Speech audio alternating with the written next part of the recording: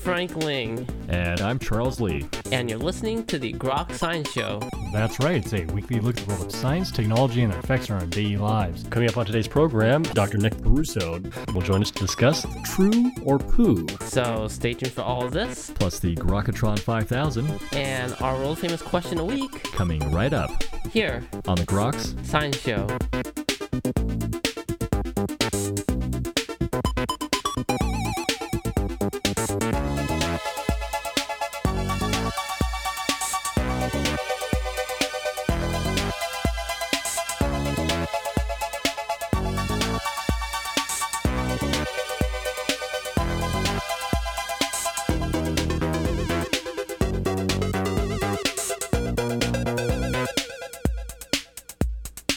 Welcome back to the Groks Science Show. Well, poo, one of those things we often do, but very rarely like to think about in any great detail. But joining us today to explore the many, many facets of the animal kingdom is Dr. Nick Caruso. Dr. Caruso is currently a postdoctoral associate in the Department of Fish and Wildlife Conservation at Virginia Tech, whose research focuses on ecology and conservation of Appalachian salamanders in the Florida Panhandle. He is the author, along with Danny Rabiotti, of the new book, True or Poo, the definitive field guide to filthy animal facts and falsehoods. And Dr. Caruso, I want to thank you very much for joining us today on the Groks Science Show. Yeah, thanks for having me.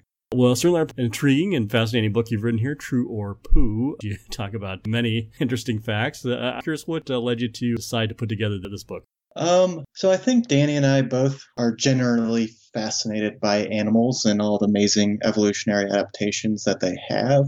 But we as scientific researchers, as well as other scientists, know that there's a lot of misconceptions or myths surrounding the species that we study.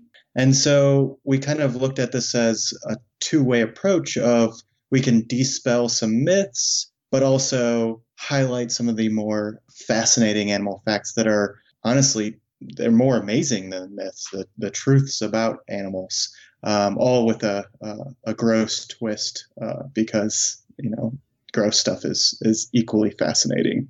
Your book certainly covers a number of these facets. You go through everything: courtship, mating, animal eating, all these. Is there any particular aspect of animal behavior that you particularly find most fascinating? I mean, all around, I think the courtships aspect of animals is pretty amazing. I don't actually study that in my research, so it's far from my area of expertise. So that's perhaps why I find that the most fascinating. But it's just pretty incredible what animals will do to get each other's attention.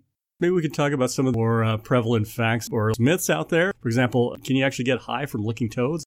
Yeah, it is real, but you shouldn't do it because it's very dangerous. A lot of frogs and toads, as well as some other amphibians like salamanders, secrete some pretty horrible or noxious secretions to prevent predation. Toads have glands near their essentially necks where an animal would usually bite them that for smaller animals generally can make them sick or maybe even kill them. For our larger animals like us, it might make you high essentially and cause hallucinations. But there are also some pretty awful downsides to this, and it can make you very sick. So it's not a suggested thing to do. Much like most things, I think, in nature that people are fascinated by. Okay, so do octopuses actually have a detachable penis? This is one of my favorites. So this goes along with some of the courtship stuff. So it's not uncommon for female octopuses to strangle and eat a male octopus when they try to mate with them.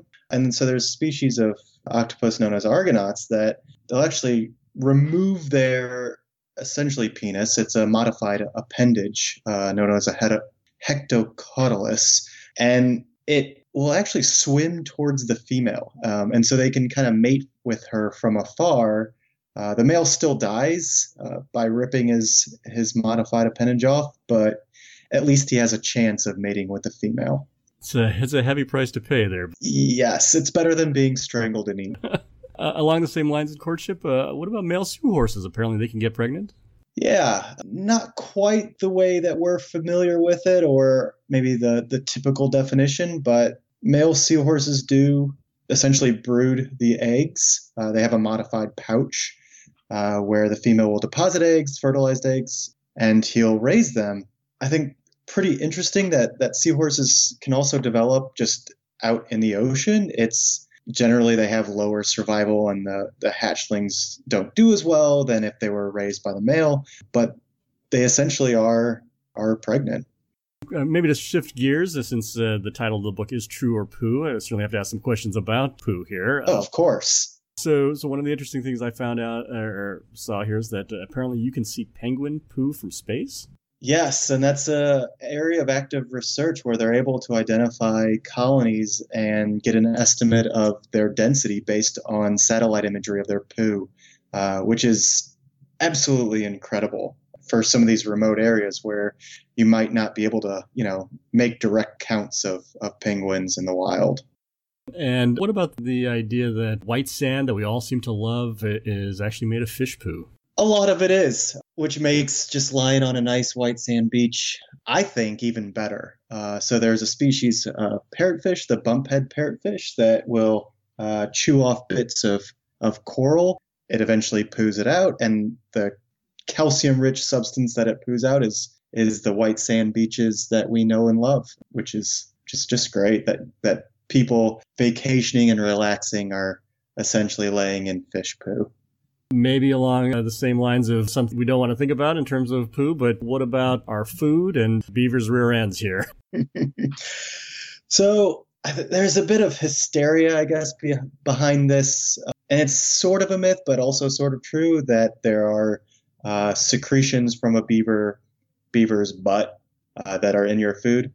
And yes, beavers do secrete a very pleasant smelling and vanilla-like substance from a gland that's, I think, most appropriately described as anus adjacent. It's perfectly safe for it to be in your food, but the reality is it's expensive to manufacture, to milk these glands. So it can be in your food, but it probably isn't. It's good news, so we can enjoy our ice cream in peace here. So, the book is chock full of all these facts that you've put together.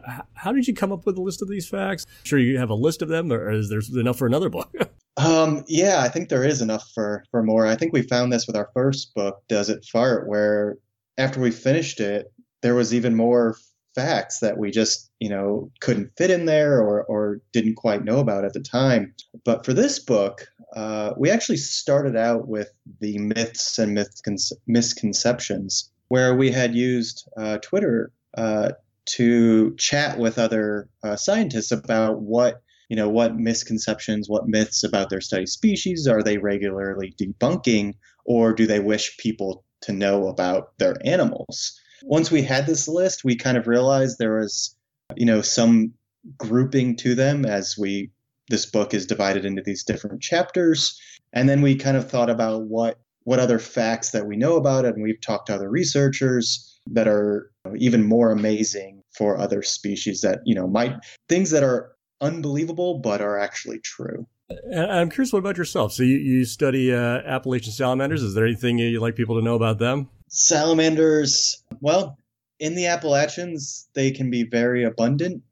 So in some areas, although they're small, these terrestrial salamanders, they're generally maybe a couple grams at most. The biomass contained in their populations is greater than all the small mammals and birds combined in that same area. So they're a pretty important part of the ecosystem, even though a lot of people don't see these species because they're generally underground. Again, this is sort of an interesting collection of fun facts and things about animals. Is there anything you'd like people to take home? I appreciate, sort of as a bigger message about all these different creatures, the diversity of behaviors that exist out in the animal kingdom. I think mostly the purpose of this book was to make people aware of the difference between fact and fiction. I think sometimes it seems like, oh, well, what does it matter if I believe this fact? Well, a lot of times it can do harm to different species. It can make people might think that a particular species is very aggressive when in reality it isn't. Or so in the case of sharks, the incorrect belief that sharks don't get cancer actually leads to them being poached, so that people try to eat sharks and gain some magic property of them, which just isn't true. So really just just separating the fact and fiction is I think the most important aspect. Certainly needed in these days and times, I think. Yes. All right. Well, we were just talking to Dr. Nick Caruso. He is the author, along with Danny Rabbiati, of the new book, True or Poo, the definitive field guide to filthy animal facts and falsehoods. And Dr. Caruso, thank you very much for joining us today on the Grok Science Show. Thank you. I had a great time. And that's all for this week's edition of the Grok Science Show. Make sure you tune in next week for more from the world of science and technology. If you'd like to contact us here, you can email us at science@groks.net. For Grok Science, I'm Frank Ling. And I'm Charles Lee. Make sure you also see us on the web at www.groks.net. Have a great afternoon and keep on grokking.